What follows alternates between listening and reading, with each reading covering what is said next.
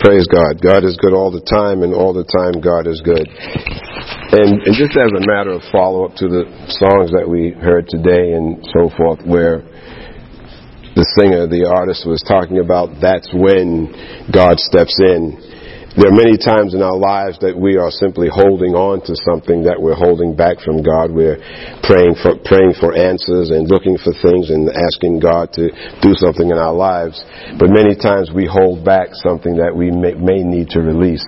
Some things in our lives we hold to be so important to us that we're not willing to kind of just sacrifice and just let it go so that God can work with us and work with what we have and to deal with it and move forward. So we need to open up before the Lord and just let Him have His way in our lives without holding back. Amen. Amen. Well, today, being that this is what many people call Palm Sunday, we're going to look at the events of the week before the resurrection. And how things came about there. And it's just so interesting. I always find that the very same crowd that was hailing Jesus as He entered into Jerusalem were the same people that later on would be crying for His crucifixion. So as we continue on to Resurrection Sunday, which is next week, we move forward to see God's plan unfold, because this is where the beginning of man's salvation takes place. Actually goes back to the foundations of time. I mean, God knew what would need to be done at some point, because Jesus was indeed prophesied, as well as His existence was prophesied. So also was His entry into Jerusalem. And so, if you turn in your Bibles to Zechariah chapter 9. We're going to, as we know, the events of the crucifixion and everything take place in the New Testament. When we look in the book of Zechariah, which is Old Testament, this was written some time before, obviously, the events actually took place. And so I like to always look at the Bible to see how God's Word so wonderfully ties together. Nothing is by chance. Nothing happens in God's world, in God's kingdom, by chance. God is, I always say, is the master planner. I mean, He knows exactly what needs to be done and how to go about getting it done. And I just find it so fascinating to look at scriptures that were written thousands of years apart. The words that were stated back then actually came to pass. The events actually came to pass many years later.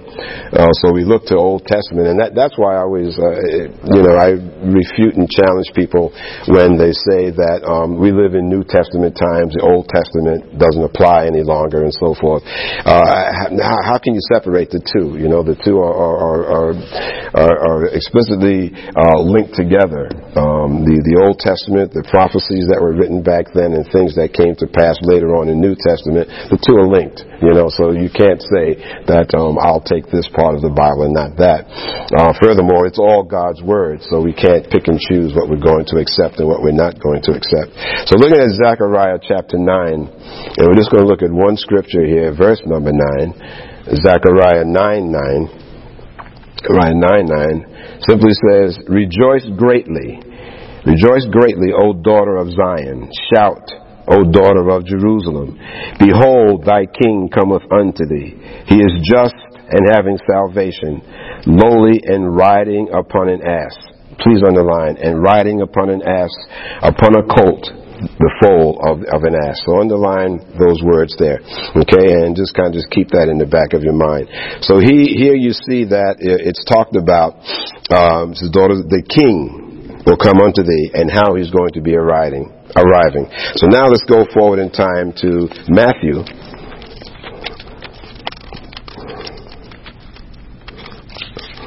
Book of Matthew, chapter 6.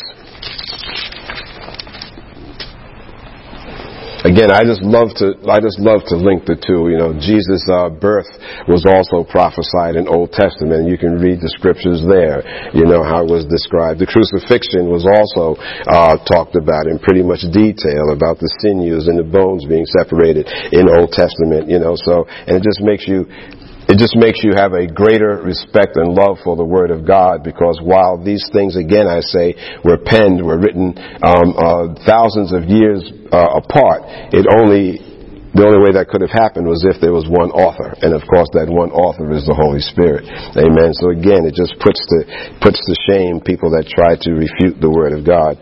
So Matthew chapter 6 and starting with verse number 1.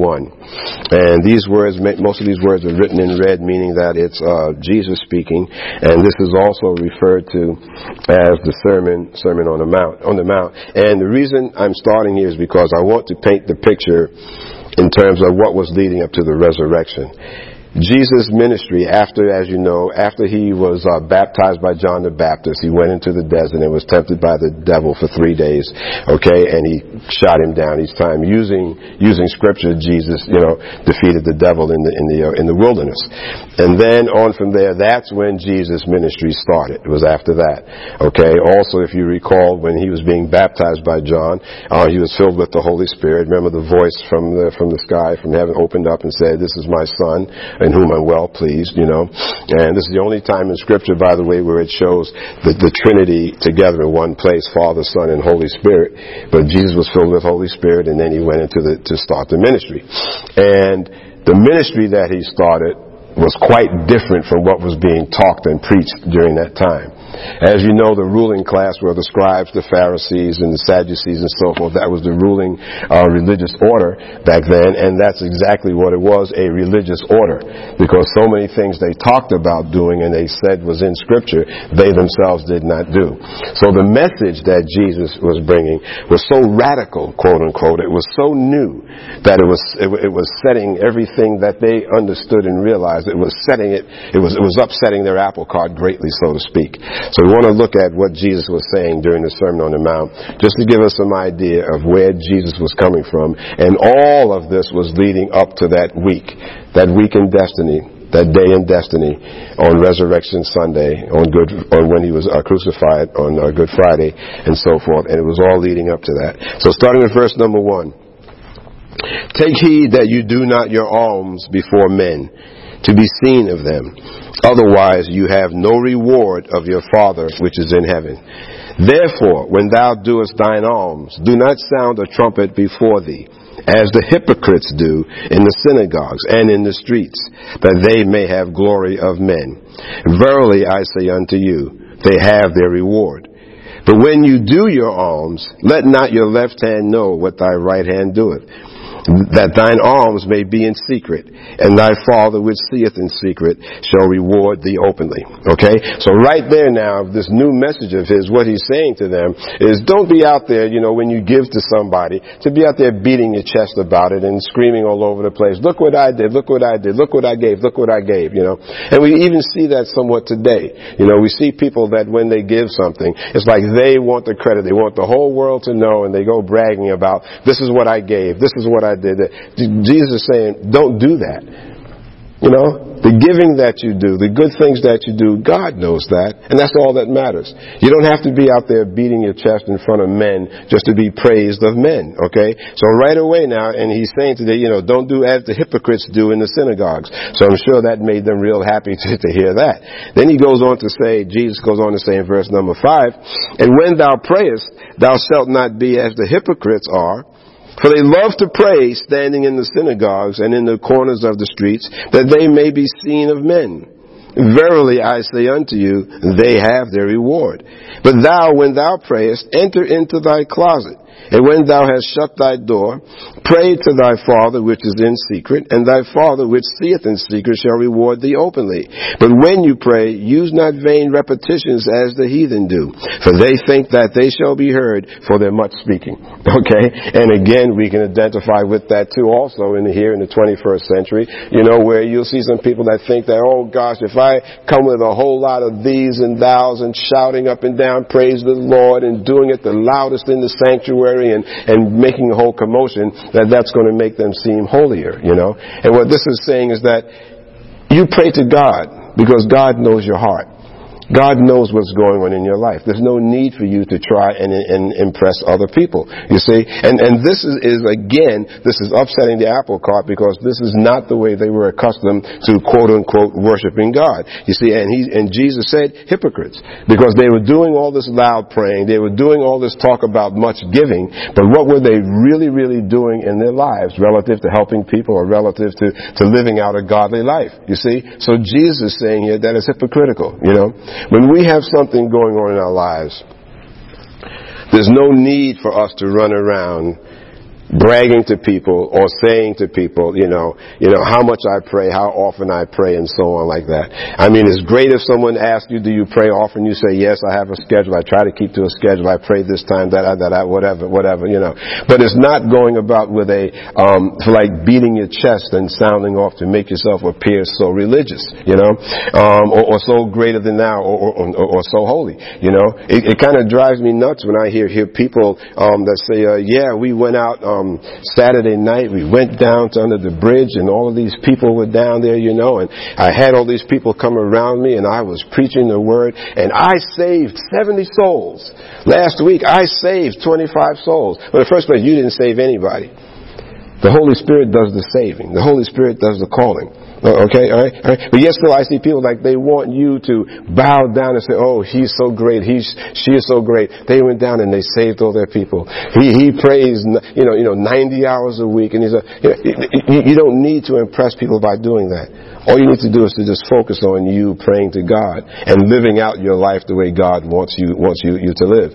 To do otherwise, as Jesus is saying, is hypocritical. But to the point at hand that we're talking about today, what led up to the resurrection, these were the words. This was the radical new message that Jesus Christ was bringing to the ruling religious society at that time. Okay? So it's no small wonder that they were getting upset. All right? It goes on to say here in verse number 8, be not therefore like unto them, for your Father knows what things you have need of before you ask Him. Now, we've read this scripture many times, and you've heard me say many times, God knows what's on your mind. God knows what you need before you even realize that you need it. See? But many times, what does Scripture say elsewhere? That your prayer's not answered because you don't know how to ask, and sometimes you don't receive because you don't even ask, So God knows your need. God knows your need, so all you need to do is to simply to bring it to Him, quietly, in secret when you're praying. You don't need the whole world to know about it. You know what the issue is in your life. You know what's going on. To bring it to God. Then verse number 9 says, after this manner therefore pray you, our Father which art in heaven, hallowed be thy name. Thy kingdom come, thy will be done in earth as it is in heaven. Give us this day our daily bread, and forgive us our debts as we forgive our debtors. Lead us not into temptation, but deliver us from evil. For thine is the kingdom and the power and the glory forever. Amen. For if you forgive men their trespasses, your heavenly Father will also forgive you. But if you forgive not men their trespasses, neither will your Father forgive your trespasses. Moreover, when you fast, be not as the hypocrites. There's the word again, hypocrites. Moreover, when you fast, be not as the hypocrites of a sad countenance, for they disfigure their faces, that they may appear unto men to fast. Verily I say unto you, they have their reward. Okay? But when thou fastest, anoint your head and wash your face, that thou appear not unto men to fast, but unto thy Father which is in secret, and thy Father which seeth in secret shall reward thee openly. Okay? Again, it's putting on all of the front of being a Christian, and I have seen this in my long Christian career where, pastor would call a fast or ask those to join in a fast, and then some people would just come into church just dragging and so on like that and just looking so miserable, Oh, what's the matter with you?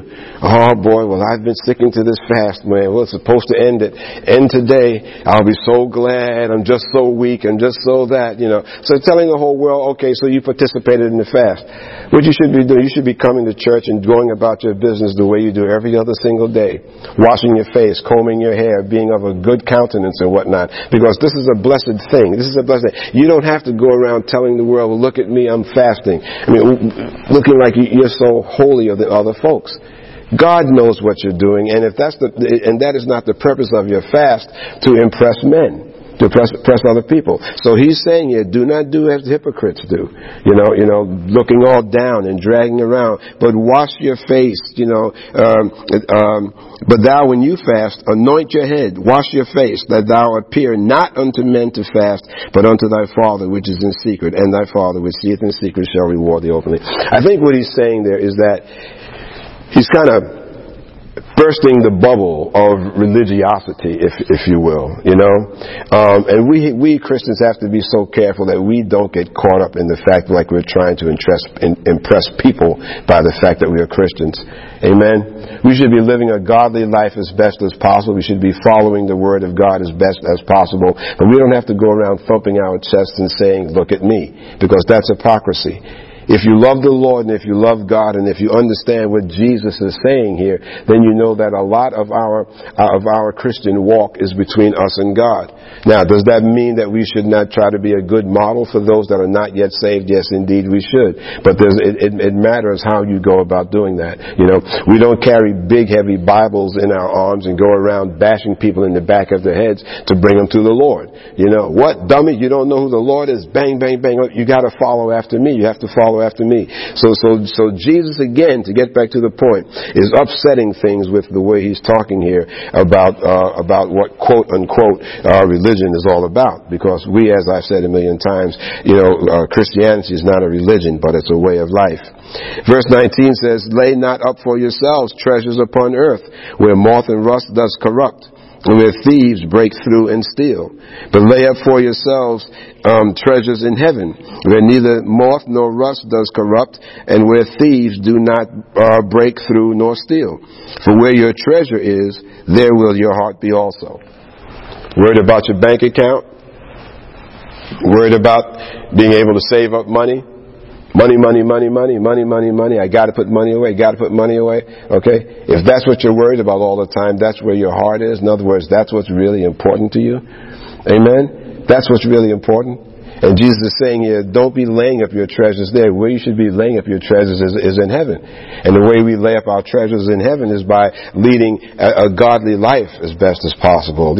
By praying, by reading the Word, by going to church, by consulting Holy Spirit and consulting God, by living a good, godly Christian life.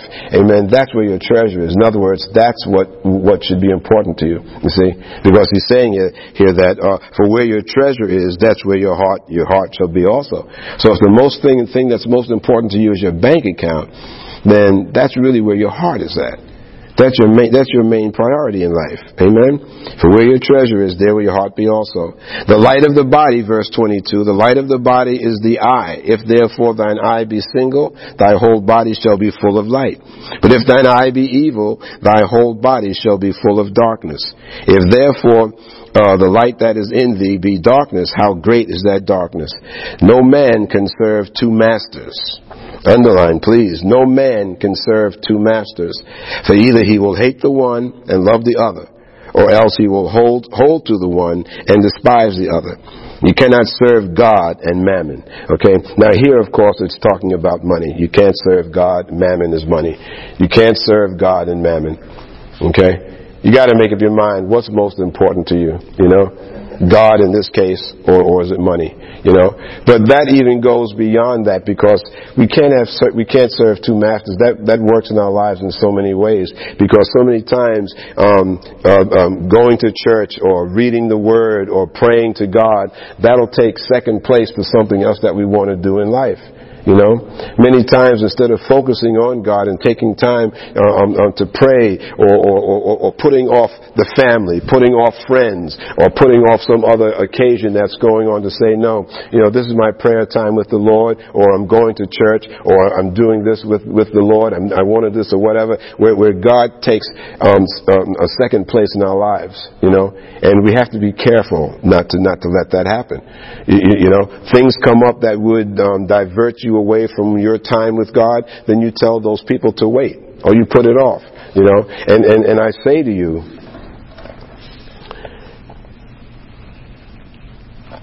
the way things are going, I think it's time that we children of God really, really wake up. The signs are before us. Things are not the way they were 5 years ago, 10 years ago, 15 years ago. All right, something is afoot. There's definitely a spiritual war that is going on and is playing itself out in this country as well as the rest of the world. We see that there's a spiritual war going on. And if you're really, really astute and you're sharp and you watch what's going on and watch who the players are, you can trace it right back to Scripture. Right back to Scripture.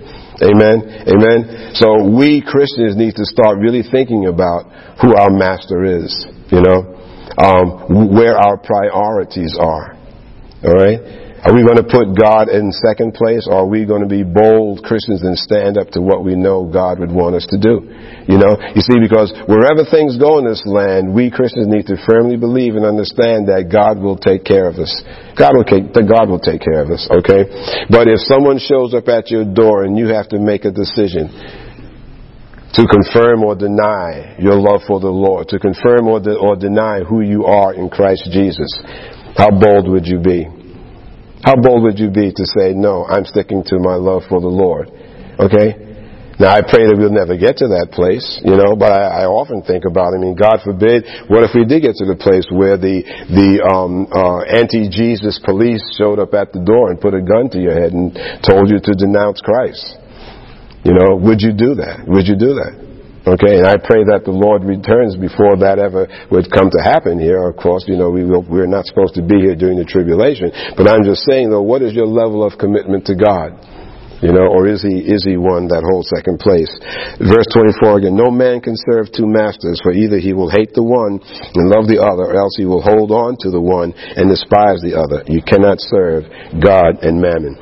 So we see here that Jesus was indeed bringing about a whole different message. And now going to John 12. Okay, we see here now what was prophesied in Zechariah. John 12.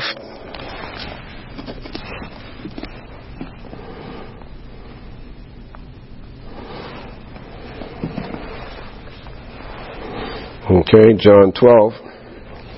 And we're going to start at verse number 1. Praise God.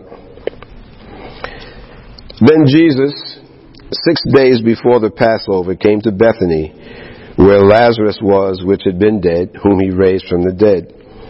There they made him a supper, and Martha served. But Lazarus was one of them that was sat at the table with him. Then took Mary a pound of ointment of spikenard, very costly, and anointed the feet of Jesus, and wiped his feet with her hair. And the house was filled with the odor of the ointment.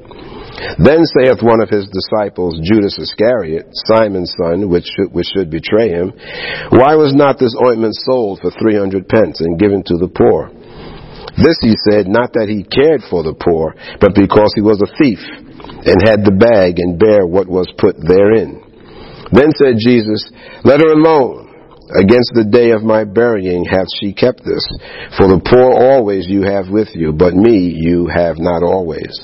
Much people of the Jews therefore knew that he was there, and they came not for Jesus' sake only, but that they might see Lazarus also, whom he had raised from the dead.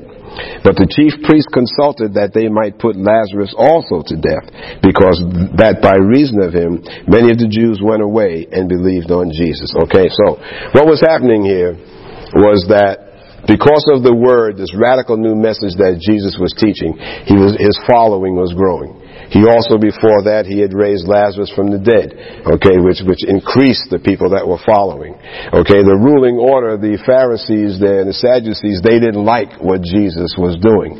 So they were plotting, we need to get rid of him, Now, we know where the story ends, so not jumping forth to next week, Easter Sunday, but the point that I'm making here is that we can see that, how Jesus brought this message, and he did not turn away, he did not shy away from it, he was speaking the word like it is, he was telling it like it is, which was upsetting the ruling class. They did not like what he was saying. So then we see at verse number 12, on the next day, much people that were come to the feast when they had heard that Jesus was coming to Jerusalem, took branches of palm trees, underline palm trees, took branches of palm trees and went forth to meet him and cried, Hosanna, blessed is the King of Israel that comes in the name of the Lord. Now I had you underline palm trees because this is the only one of the four Gospels that actually says palm trees. And this is where, while the other Gospels talk about Jesus' arrival in Jerusalem, this particular scripture is the only one that actually says palm. And this is where the tradition that the church has of having Palm Sunday and cutting up palms and giving them out and so on like that. And every year when I talk about this time of year, I always kind of caution people, if that's the right word, because over the years, being in ministry, many ministries over the years and so forth, I have seen some folks where they take the palm and they almost make it a holy item, you know. They'll have it in the back of the church, and then at the end of the service, these people that were so holy during the service, they go to the back and they're fighting to get the palm back there, and they're stepping on each other's feet and snatching the palm branches and so forth. And then some of them will go home and cut them into little crosses and so forth, and then hang them over the bed, over the headboard at night to keep them safe. Okay? Now, that is, the palm is not holy.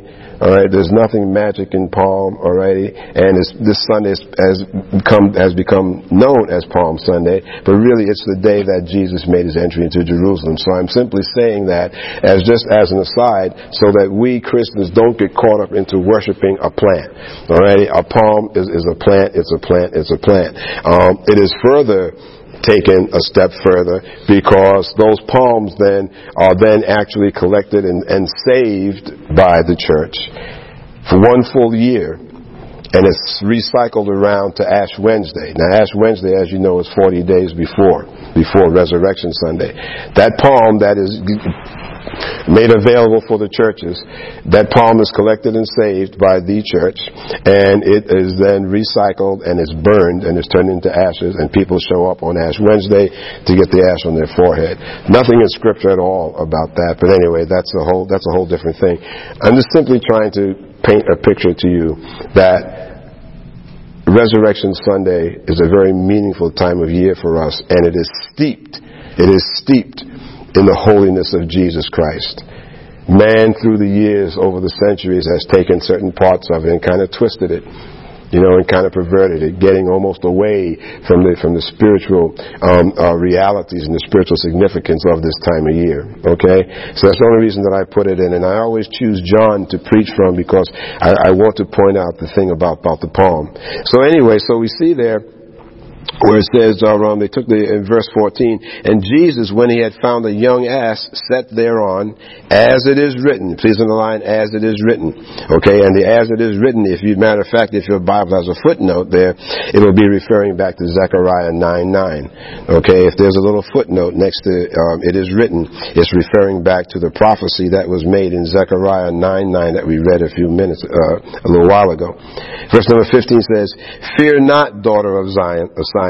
Behold, the king comes, sitting on an ass's colt. Now, didn't we just read that in Zechariah? These things understood not his disciples at the first, but when Jesus was glorified, then remembered they that these things were written of him, and that they had done these things unto him. The people therefore that was with him when he called Lazarus out of his grave and raised him from the dead bear record. For this cause the people also met him, for they had heard that he had done this miracle. The Pharisees therefore said among themselves, Perceive you how you prevail nothing? Behold, the world has gone after him. Please put a bracket around 19, because now you see they're really, really getting upset because the people are following him more and more. And even here the disciples, after these events happen, they realize that what this man Jesus is doing is what was talked about by Zechariah. Okay, you see? So all of a sudden, it's beginning to click. Okay? So we see here that Jesus fulfilled the prophecy. Now, in closing scriptures here, you go to Matthew 26. Matthew 26. Okay? The events are unfolding.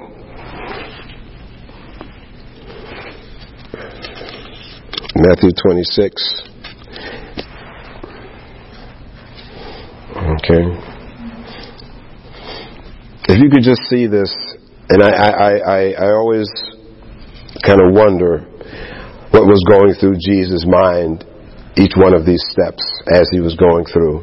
You know, Lazarus, the words that he was preaching, the Sermon on the Mount, looking at those Pharisees and Sadducees, knowing when he was calling them hypocrites, knowing that he was angering them, you see. But in God's plan, Jesus was telling the truth of what the kingdom is all about. But God knew that these people had to be angered, because in a manner of speaking, God had to get Jesus to the cross. Okay? Now, if he had just spoken exactly what the Pharisees and Sadducees were saying, would they have gotten upset with him? Would they have taken him to the cross? If he had decided not to rock the boat and just keep the religious order the way it was, first place, he'd be lying, because the kingdom of God is not the way they were carrying out the kingdom of God. All right? But what if he had decided to just keep quiet so he didn't agitate the crowd? What if we decide to just stay quiet, knowing the truth, but when someone is talking something other than the truth, in order to not rock the boat, we just decide to keep our mouths shut? You know, are we really then being followers of Christ when we know the truth? Jesus knew the truth, because Jesus said repeatedly, I am saying the things which my Father told me. So Jesus knew the truth. So in our lives, when we know the truth, based on what God tells us through His Word and what Holy Spirit tells us through His ministerings to us, we know the truth. Suppose we decide to just keep quiet, to not rock the boat. You see? So this time of year to me is also a time of introspection. It's a time of reflection, where I stop and think about, in my life, as Jesus was so bold to proclaim the gospel and to proclaim what God the Father really said to him, how bold am I? How bold have I been during the past year, the first 12 months, since last Resurrection Sunday? How bold have I been? And how bold will I be? Okay, you see, you know, once you've come to Jesus Christ and you've accepted Him Lord and Savior, and if you've been reading the Word of God, if you've been praying, if you've been attending church, then you understand truth. You understand truth. Now we're all growing and we're all continually learning and things, whatnot. Okay, so we are all at various levels of understanding truth, but you know truth. You know the basic truth. Amen. So how bold are we? You know? So this time of year, to me, it's a year of exhilaration. It's a year where I really feel good, because I know that coming next week, the Resurrection Sunday, and I'm reminded of how Jesus died for my sins and cleansed me and paved the way for me to be able to talk to God in His name and so forth. And I think about all of that. I also think about how bold He was. One man standing up against an entire society, an entire religious order. But nothing slowed Him down. So Matthew 26, verse 36. Okay, the next step in the process here. Then cometh Jesus with them unto a place called Gethsemane, and saith unto the disciples, Sit you here, while I go and pray yonder. And he took with him Peter and the two sons of Zebedee, and began to be sorrowful and very heavy.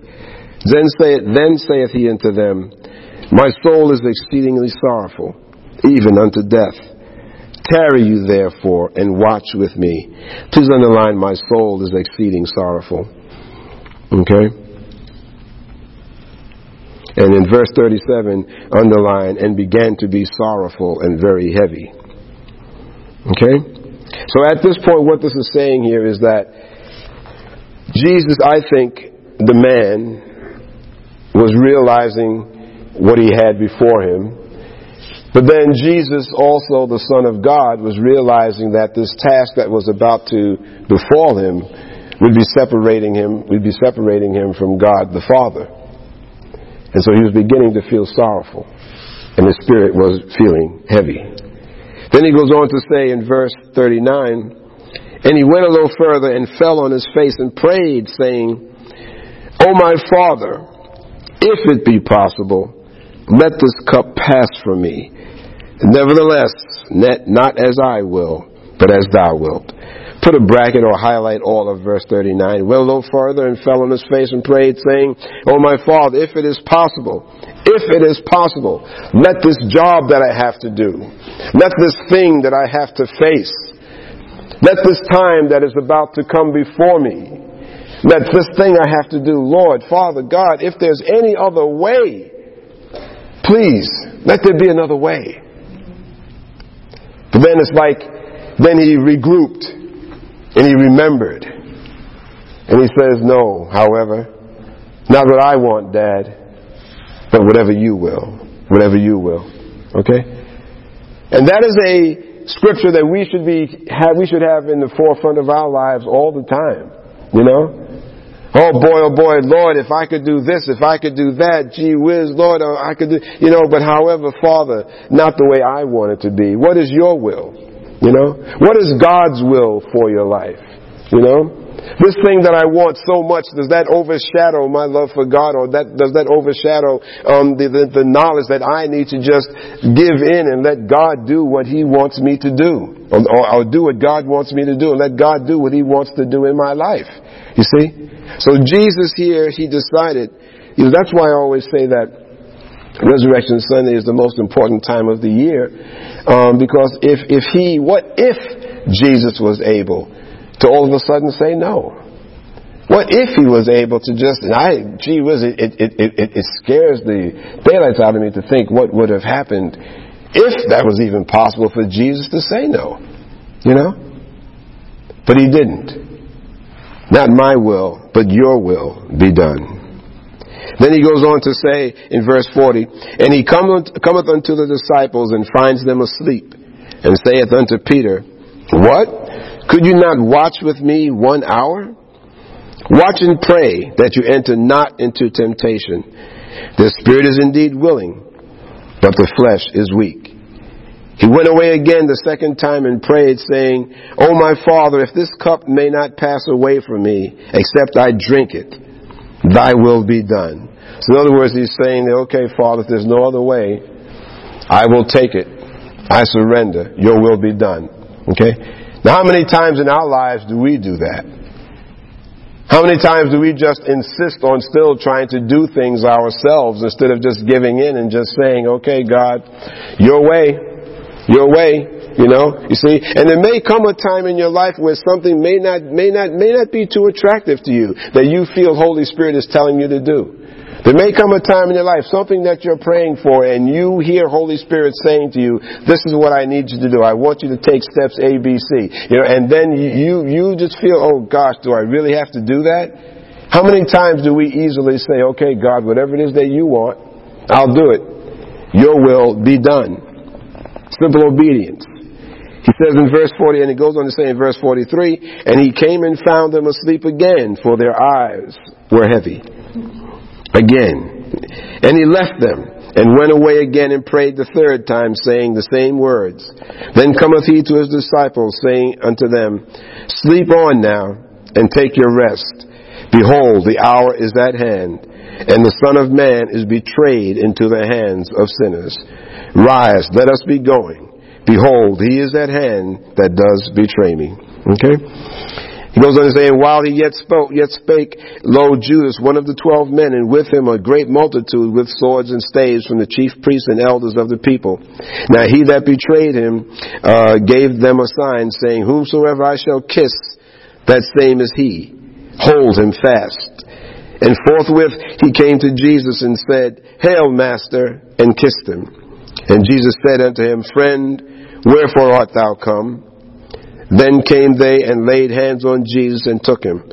And behold, one of them which were with Jesus stretched out his hand and drew his sword and struck a servant of the high priest and smote off his ear. Then said Jesus unto him, Put up again thy sword into his place, for all they that take the sword shall perish with the sword. Thinkest thou that I cannot now pray to my Father, and He shall presently give me more than 12 legions of angels? But how then shall the Scriptures be fulfilled, that thus it must be? Peace in the line. But how then shall the scriptures be fulfilled, that thus it must be? Underline or highlight verse 53 also. He's saying, don't you know that my Father could send 12 legions of angels? But he said, but if that was to happen, then how can the scriptures be fulfilled? You see how dynamite that is? Jesus knew that he could have gotten out of there very easily. He could have escaped it. Or not even escape, he just could have stood there and let his angels just destroy the enemy there. But he said, however, if I do that, then the scriptures will not be fulfilled. Verse 55, in that same hour said Jesus to the multitudes, are you come out as against a thief with swords and staves for to take me? I sat daily with you teaching in the temple, and you laid no hold on me. But all this was done that the scriptures of the prophets might be fulfilled. Underline. But all this was done that the scriptures of the prophets might be fulfilled. And all the disciples forsook him and fled. So here we see how it played out on that night before. Every single step of the way leading up to this, Jesus knew what he was doing. He was being obedient to the Father. Again, all throughout his ministry, many, many times he's saying the things I say is what the Father is telling me. He was bringing a brave new message, a radical new message. He was upsetting the religious order. Jesus knew that at the appointed time he would be taken, but he also knew that this is what was prophesied by Zechariah. And he knew that this had to happen to fulfill scriptures. And he also knew that this had to happen in order to save you and me. So we are sitting here today comfortably in our world, comfortably going to church, comfortably living our lives, comfortably going through life with a challenge here or there and a tribulation here or there and praying and God delivering us.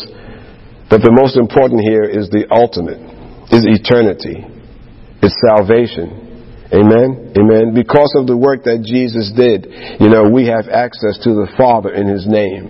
Because of the work that Jesus did on the cross, now we do not have to be under the dominion of darkness and sickness and death.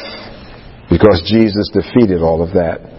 And as we go into Resurrection Sunday next week, we shall continue to see how Jesus overcame everything that was put before him, everything that was in line with Scripture, even up to the method of crucifixion and his dying, his physical death. Amen. And this week should give us time to reflect on that even more. So I just ask you all through this week, think about the things that we just talked about here today. How faithful am I to the Word of God?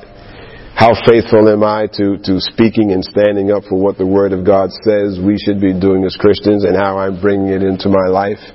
Amen. Amen. And look forward to having a wonderful Resurrection Sunday next week. Praise God. I hope this message has been a blessing to you. Now before we close, let's honor God with our tithes and offerings.